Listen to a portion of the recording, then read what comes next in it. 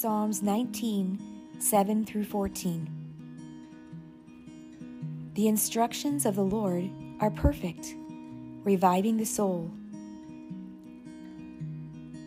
The decrees of the Lord are trustworthy, making wise the simple.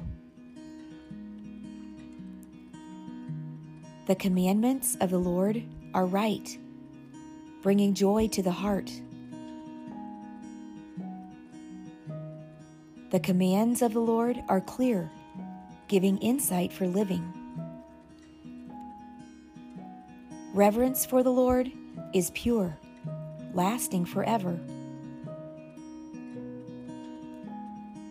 The laws of the Lord are true, each one is fair. They are more desirable than gold, even the finest gold.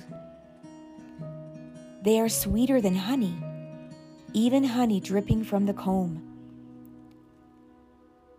They are a warning to your servant, a great reward for those who obey them. How can I know all the sins lurking in my heart? Cleanse me from these hidden faults. Keep your servant from deliberate sins. Don't let them control me. Then I will be free of guilt and innocent of great sin.